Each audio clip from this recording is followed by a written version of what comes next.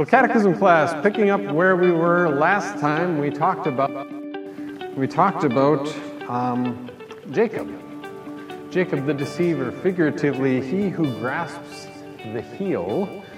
Jacob the twin to Esau, and there's that family strife again that we just talked about, where Isaac and Rebekah knew that the younger, that Jacob was supposed to be served by the older, and yet Isaac tries to give the blessing to Esau. And rather than trusting God to work it out, Rebekah and Jacob take matters into their own hands, and they trick Isaac. So hopefully your memory work is going along well. If you don't have the packet of cards, I've got a few more here. I know that I haven't had opportunity to distribute all of them, but if you'll be here on Christmas Eve, I can get them to you then. Otherwise, we'll get them to you after. So from last time, I think that was pretty much everything. Our key questions, letter A, what problems did Isaac's and Rebekah's lack of trust in God's promises cause? Both Isaac and Rebekah tried to deceive each other. Esau wanted to kill Jacob. Jacob had to run away. And letter B, how did God renew for Jacob the promises that he had made to Abraham? God spoke to Abraham in a dream and promised the same things that he had promised to Abraham.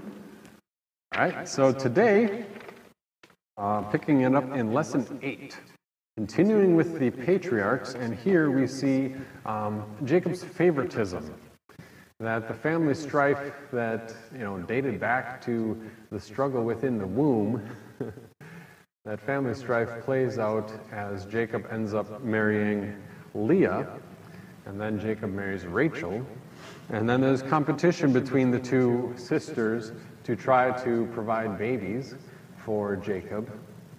And so they bring in Bilhah and Zilpah as concubines, or as women who would also be married, but in a secondary way. They wouldn't have the same privileges, like they wouldn't be able to inherit property or something like that. And it ends up that during his time there with Uncle Laban, who you might recall is Rebekah's brother, during the time with Uncle Laban, Jacob ends up having, Jacob and his wives end up having like 11 kids, 10 or 11 kids, and then they come back. So that's the big overview, and we'll begin at the top of lesson 8. Jacob fled to his mother's home, family home, and eventually married 2 wives who were sisters. Jacob loved Rachel, but despised Leah. God saw Leah's grief and gave her many children. Rachel had very few. As a result, Jacob showed favoritism to the children that Rachel had. The children's names were Joseph and Benjamin, and that favoritism caused more than its share of trouble. If you're looking at the timeline, this is right around 1,900 years before Christ. So Genesis chapter 37 is where we are at, where we are beginning today. Genesis 37. You can follow along in your Bible. Hopefully you have one. And maybe you have found it already. All right, Genesis 37. And what we'll see, the 2 bullet points there from your workbook, that Jacob looked with great favor on Joseph and treated him better than his other sons. At the time, Joseph was the only son that Rachel had given birth to. And then jealousy led Joseph's brothers to do the unthinkable, first leaving him to die and then selling him into slavery. Genesis 37. Jacob lived in the land where his father had stayed, the land of Canaan. This is the account of Jacob, or the account of the family after Jacob. Joseph, a young man of 17, was tending the flocks with his brothers, the sons of Bilhah and Zilpah, his father's wives, and he brought their father a bad report about them. So time out. Joseph is 17 years old, and all of these brothers, half-brothers, are all, watching after the flocks, and then Joseph, the 17-year-old young man, runs and tells on them. And that doesn't turn out well in his favor. Verse 3, now Israel, that's the other name of Jacob, Israel. Now Israel loved Joseph more than any of his other sons, because he had been born to him in his old age. And Jacob made a richly ornamented robe for him, or a coat of many colors, if you're familiar with that phrasing. When his brothers saw that their father loved him more than any of them, they hated him and could not speak a kind word to him. Joseph had a dream, and when he told it to his brothers, they hated him all the more. He said to them, listen to this dream I had. We were binding sheaves of grain out in the field, when suddenly my sheaf rose up and stood upright, while your sheaves bowed down and gathered around mine and bowed down to it. His brothers said to him, do you intend to reign over us? Will you actually rule us? And they hated him all the more because of his dream and what he had said. Then he had another dream, and he told it to his brothers. Listen, he said, I had another dream, and this time the sun and the moon and 11 stars were bowing down to me. When he told his father as well as his brothers, his father rebuked him and said, what is this dream you had? Will your mother and I and your brothers actually come and bow down to the ground before you? His brothers were jealous of him, but his father kept the matter in mind. And maybe in the way I read it, and I think there's some implication here, that Joseph, he's seen the favoritism for quite a few years now, over a decade for sure. And he's a little arrogant. Anyway, verse 12, now his brothers had gone to graze their father's flocks near Shechem, and Israel, Jacob, said to Joseph, as you know, your brothers are grazing the flocks near Shechem. Come, I am going to send you to them. Very well, he replied.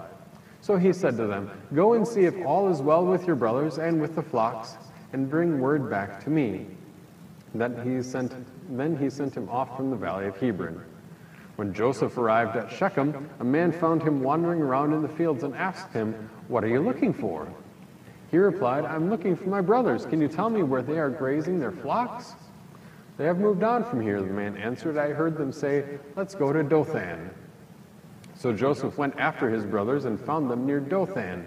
But they saw him in the distance, and before he reached them, they plotted to kill him. Here comes that dreamer, they said to each other. Come now, let's kill him, and throw him into one of these cisterns, and say that a ferocious animal devoured him. Then we'll see what comes of his dreams. When Reuben, that's the oldest of all of them, when Reuben heard this, he tried to rescue Joseph from their hands. Let's not take his life, he said. Don't shed any blood. Throw him into the cistern here in the desert, but don't lay a hand on him. Reuben said this to rescue him from them and take him back to his father. So when Joseph came to his brothers, they stripped him of his robe, that richly ornamented robe he was wearing, and they took him and threw him into the cistern. Now the cistern was empty, there was no water in it. As they sat down to eat their meal, they looked up and saw a caravan of Ishmaelites coming from Gilead. Their camels were loaded with spices, balm, and myrrh, and they were on their way to take them down to Egypt.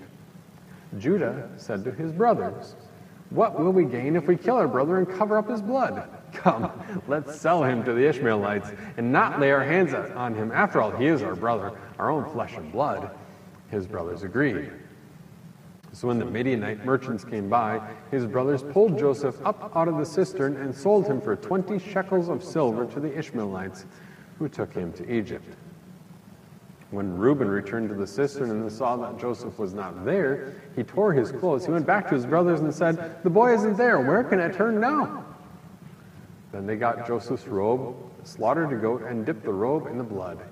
They took the ornamented robe back to their father and said, we found this. Examine it to see whether it is your son's robe. He recognized it and said, it is my son's robe. Some ferocious animal has devoured him. Joseph has surely been torn to pieces. And Jacob was the one who sent Joseph, right? 17-year-old Joseph. Imagine the guilt that he is feeling, and that his brothers, or the sons, put Jacob through. Anyway, Verse 34, then Jacob tore his clothes, put on sackcloth, and mourned for his son many days. All his sons and daughters came to comfort him, but he refused to be comforted. No, he said, in mourning will I go down to the grave to my son. So his father wept for him. Meanwhile, the Midianites sold Joseph in Egypt to Potiphar, one of Pharaoh's officials, the captain of the guard. All right, that is chapter 37. All right, number 1.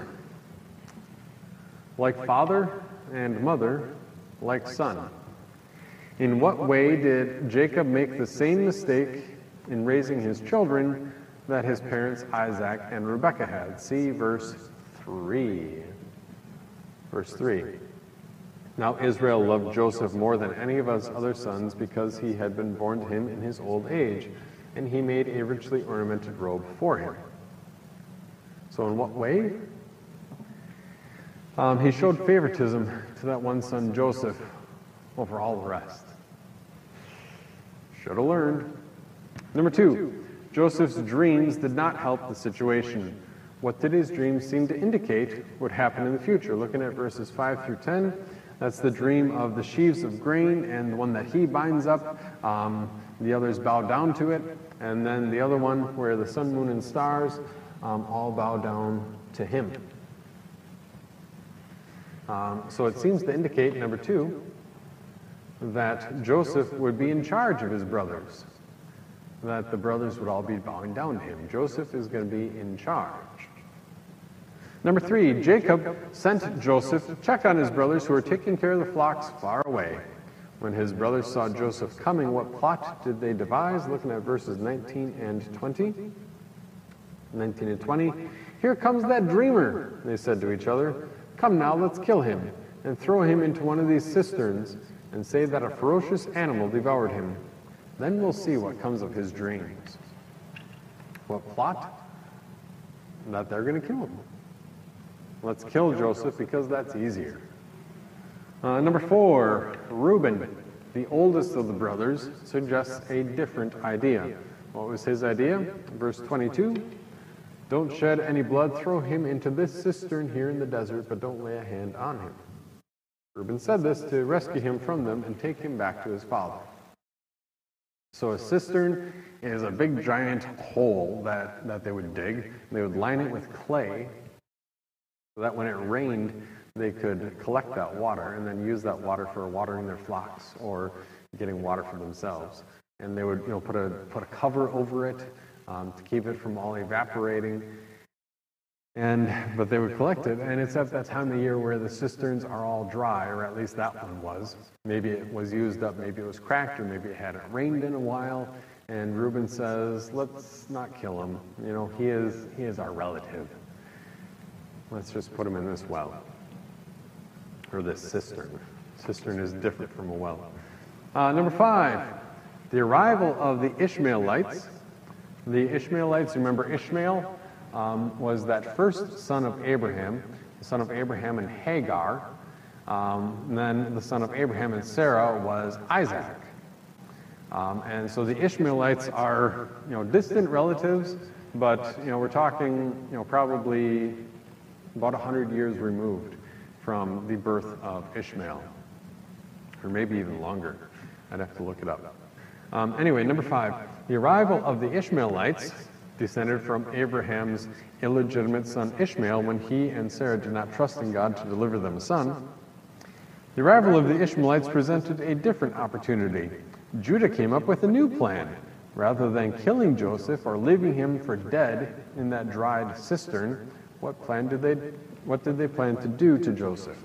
Looking at verses 26 and 27. Judah said to his brothers, what will we gain if we kill our brother and cover up his blood? Come, let's sell him to the Ishmaelites and not lay our hands on him. After all, he is our brother, our own flesh and blood. His brothers agreed. So, Judah's plan, sell him as a slave. Let's just get rid of him. That way we're not killing him, and we'll get a little bit of profit out of it. Number 6, Judah said that selling Joseph into slavery was morally better than killing him. That's verse 27 we just read. Was it? If we were in the business of ranking sin, to say that one sin is better and one sin is worse, then it's good that Joseph wasn't killed, but it's still a sin. It was, and here's the answer we're looking at, that it was still a sin against their brother, a sin against their father, and a sin against God. Number 7, how did they cover up what they had done? See verse 31. And of course, feel free to hit pause if you ever need to, or review it and go back. Greetings also to those listening on the podcast. Number 7, how did they cover up what they had done? Verse 31. Then they got Joseph's robe, slaughtered a goat, and dipped the robe in blood. Wow. This is a lot of planning. And then they've got a long walk back with all of their sheep and all of their flocks. And they're working together to keep this covered up for a long time. So number 7, they dipped his robe in blood so that their father would assume that Joseph had been killed by an animal. All they have to do is hold it up, and Jacob puts one and one together and say, oh my goodness, he must have been eaten by a lion. Something like that. All right, going ahead to chapter 39. And I guess the other thing to mention is if you don't have a workbook, I can get one to you. Either here locally, I can leave one at the church for you to pick up, or I can drop one in the mail, and it'll arrive at your house sometime after Christmas, or maybe next year, early January. So Genesis 39, 1 to 23, that's the entire chapter of 39. Joseph's service in Potiphar's house and his imprisonment. This is Joseph was sold there in Egypt to Potiphar, one of Pharaoh's officials, the captain of the guard. That was the last verse of chapter 37. Chapter 39, the 2 bullet point summaries. Not long after Joseph arrived in Egypt, he was sold to a man named Potiphar. Potiphar's wife tried to entrap Joseph, and Joseph ended up in prison. All right, Genesis 39. Now Joseph had been taken down to Egypt. Potiphar, an Egyptian who was one of Pharaoh's officials, the captain of the guard, bought him from the Ishmaelites who had taken him there. The Lord was with Joseph, and he prospered, and he lived in the house of his Egyptian master. When his master saw that the Lord was with him, and that the Lord gave him success in everything he did, Joseph found favor in his eyes and became his attendant. Potiphar put him in charge of his household, and he entrusted to his care everything he owned. From the time he put him in charge of his household and of all that he owned, the Lord blessed the household of the Egyptian because of Joseph. The blessing of the Lord was on everything Potiphar had, both in the house and in the field. So he left in Joseph's care everything he had. With Joseph in charge, he did not concern himself with anything except the food he ate. Now Joseph was well-built and handsome. And after a while, his master's wife took notice of Joseph and said, "Come to bed with me." But he refused. "With me in charge," he told her, "my master does not concern himself with anything in the house. Everything he owns he has entrusted to my care." Excuse me. "No one is greater in this house than I am. My master has withheld nothing from me except you, because you are his wife. How then could I do such a wicked thing and sin against God?" And though she spoke to Joseph day after day, he refused to go to bed with her or even be with her. One day he went into the house to attend to his duties, and none of the household servants was inside. She caught him by his cloak and said, "Come to bed with me." But he left his cloak in her hand and ran out of the house. When she saw that he had left his cloak in her hand and had run out of the house, she called her household servants. "Look," she said to them, "this Hebrew has been brought to us to make sport of us. He came in here to sleep with me, but I screamed. When he heard me scream for help, he left his cloak beside me and ran out of the house." She kept his cloak beside her until his master came home. Then she told him this story. "That Hebrew slave you brought us came to me to make sport of me. But as soon as I screamed for help, he left his cloak beside me and ran out of the house. When his master heard the story his wife told him, saying, 'This is how your slave treated me,' Potiphar burned with anger. Joseph's master took him and put him in prison, the place where the king's prisoners were confined. But while Joseph was there in the prison, the Lord was with him. He showed him kindness and granted him favor in the eyes of the prison warden. So the warden put Joseph in charge of all those held in the prison, and he was made responsible for all that was done there. The warden paid no attention to anything under Joseph's care, because the Lord was with Joseph and gave him success in whatever he did. All right, Joseph is in Egypt, and this is a big deal. In summary, he's working at Potiphar's house. He's a slave there. He's a servant. He doesn't have much choice in the matter, but it's going well until Potiphar's wife tries to entice him to sleep with her. And he says, basically, how could I do such a wicked thing and sin against God? He says, no, that's not what God wants. And then she wrongfully accuses him. Anyway, number 8, who was Potiphar, the man to whom Pharaoh was sold? Looking at verse 1. Now Joseph had been taken down to Egypt. Potiphar, an Egyptian who was one of Pharaoh's officials, the captain of the guard, bought him from the Ishmaelites who had taken him there. So who is Potiphar? He was one of Pharaoh's officials. He is pretty high up in the government, and perhaps also in the religion, because Pharaoh is seen as a god, having godly attributes, or they would maybe pray to him. But the Egyptians have many gods. But Pharaoh has a lot of influence, and if Potiphar is one of his officials, Potiphar is also pretty influential. Number 9, what did God do for Joseph while he was a slave in Potiphar's house? Verse 2, the Lord was with Joseph, and he prospered, and he lived in the house of his Egyptian master. So number 9, God blessed Joseph's work. Number 10, because God was with him, what did Potiphar do for Joseph? Verse 4, Joseph found favor in his eyes and became his attendant. Here we go. Potiphar put him in charge of his house, of his household, and he entrusted to his care everything that he owned.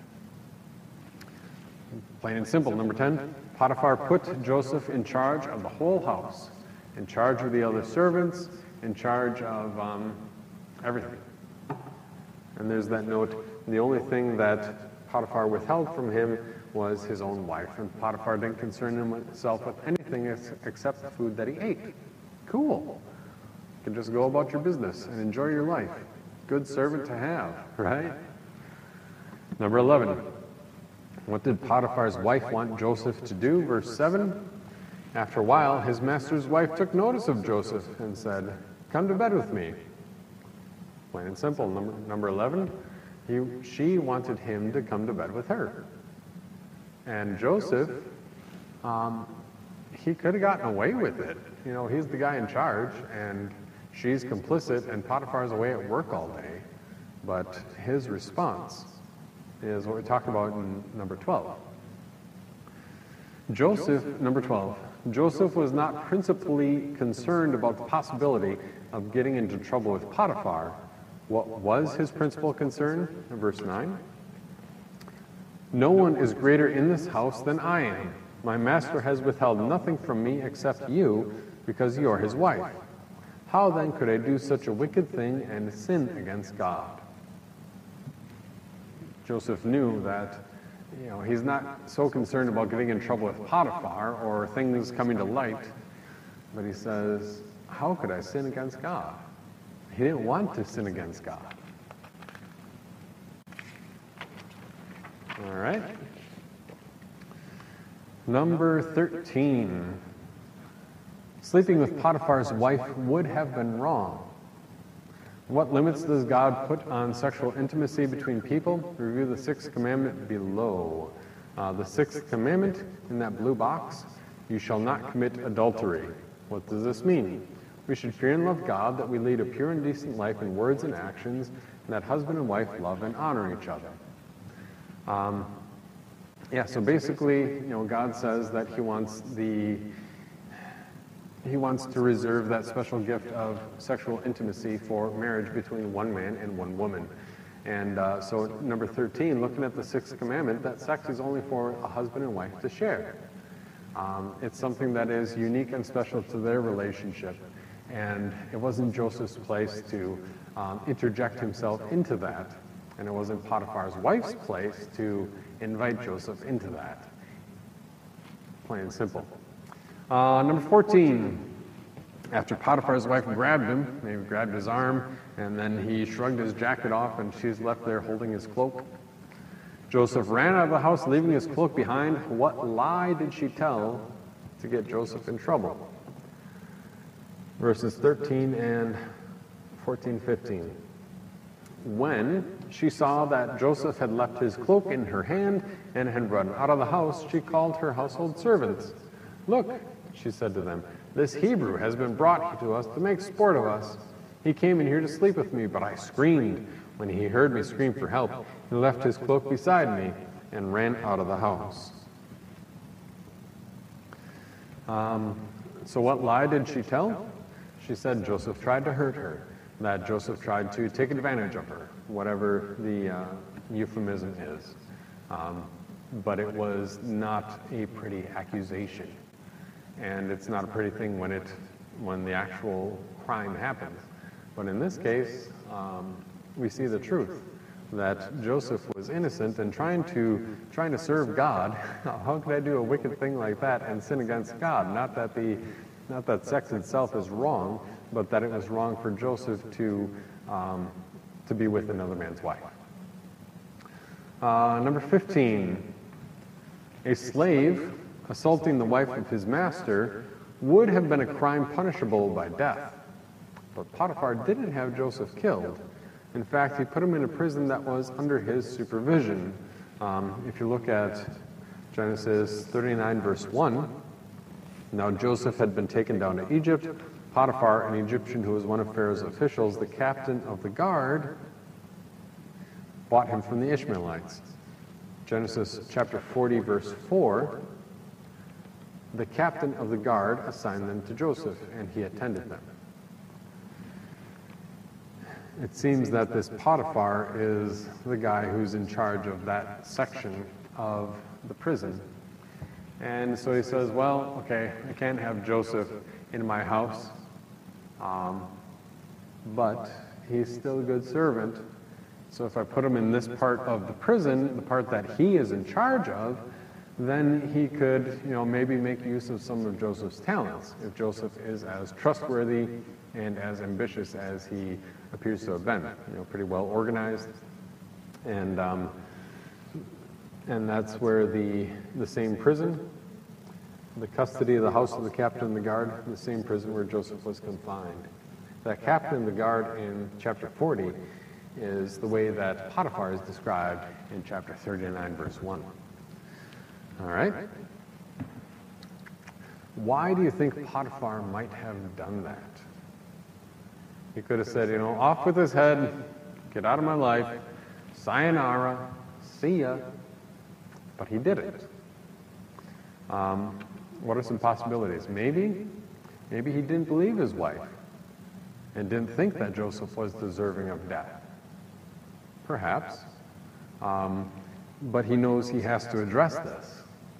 Maybe, and this is probably the simplest answer, he valued Joseph, and he knew that Joseph was trustworthy, or at least that Joseph was very good at managing his household, and maybe, Joseph had made his home life so simple and easy, he didn't have anything to worry about, but Joseph can't be in his home anymore, so by putting him in the prison, maybe Joseph goes from making Potiphar's home life easy to Potiphar's work life easy. He valued Joseph and didn't want to have him killed. Or, very basically, he thought Joseph would be beneficial, and so he kept him alive. Number 16, as had been the case in Potiphar's home, even in prison, what did God do for Joseph? Verses 21 through 23. But while Joseph was there in the prison, the Lord was with him. He showed him kindness and granted him favor in the eyes of the prison warden. This is probably the person below the captain of the guard. So the warden put Joseph in charge of all those held in the prison, and he was made responsible for all that was done there. The warden paid no attention to anything under Joseph's care, the exact same way that Potiphar had been described previously in the chapter, because the Lord was with Joseph and gave him success in whatever he did. So God continued to keep Joseph safe and bless the work that he did. Cool. Even though Joseph is unjustly imprisoned. Read 1 Corinthians 10, verse 13. You're thinking New Testament. We'll dash ahead. Matthew, Mark, Luke, John, Acts, Romans, 1 Corinthians. 1 Corinthians chapter 10. In my Bible, I don't know what page it is in your Bible, but my Bible is page 1135. Not very helpful at all, was that? 1 Corinthians 10, verse 13. Paul writes, "No temptation has seized you except what is common to man, but God is faithful. He will not let you be tempted beyond what you can bear. And when you are tempted, he will also provide a way out so that you can stand up under it." In verse 13, I'm using the NIV 1984 version. If you've got your own Bible, if you're using the 84, you got to switch the "and" and the "but," because that's actually more in line with the Greek and the flow of thought here. So no temptation has seized you except what is common to man, but God is faithful. He will not let you be tempted beyond what you can bear. And when you are tempted, he will also provide a way out so that you can stand up under it. So that was 1 Corinthians 10, verse 13. The 6th and 7th petitions of the Lord's Prayer are in that blue box at the bottom. The 6th petition, lead us not into temptation. What does this mean? God surely tempts no one to sin, but we pray in this petition that God would guard and keep us, so that the devil, the world, and our flesh may not deceive us or lead us into false belief, despair, and other great and shameful sins. And though we are tempted by them, we pray that we may overcome and win the victory. And the 7th petition, but deliver us from evil. What does this mean? In conclusion, we pray in this petition that our Father in heaven would deliver us from every evil that threatens body and soul, property and reputation, and finally, when our last hour comes, grant us a blessed end, and graciously take us from this world of sorrow to himself in heaven. So what promise does God make when we are tempted to sin? That he will protect us, and he'll provide a way out. Key questions, I will entrust those to you to work through with your parent or by yourself at home. And that's the purple box at the top of the next page. Homework, I think last week we did weeks 2 and 3. This week we'll do weeks 3 and 4 in your little card packet.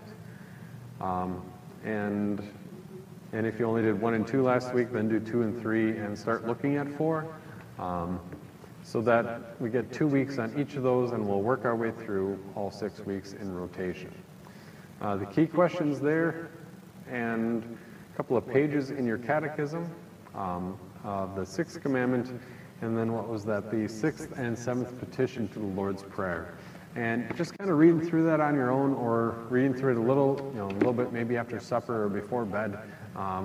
Read through the question and the passages, and feel free to not just blitz through the reading to get that done, but to look at it and chew at it or discuss it a little bit with your parent, or with your child if you're the parent, or parent, feel free to preview ahead of time or review afterward, and keeping in mind especially the application that we saw illustrated from today's account of Joseph in Potiphar's house, and Joseph wrongly imprisoned, and how God continued to be with him.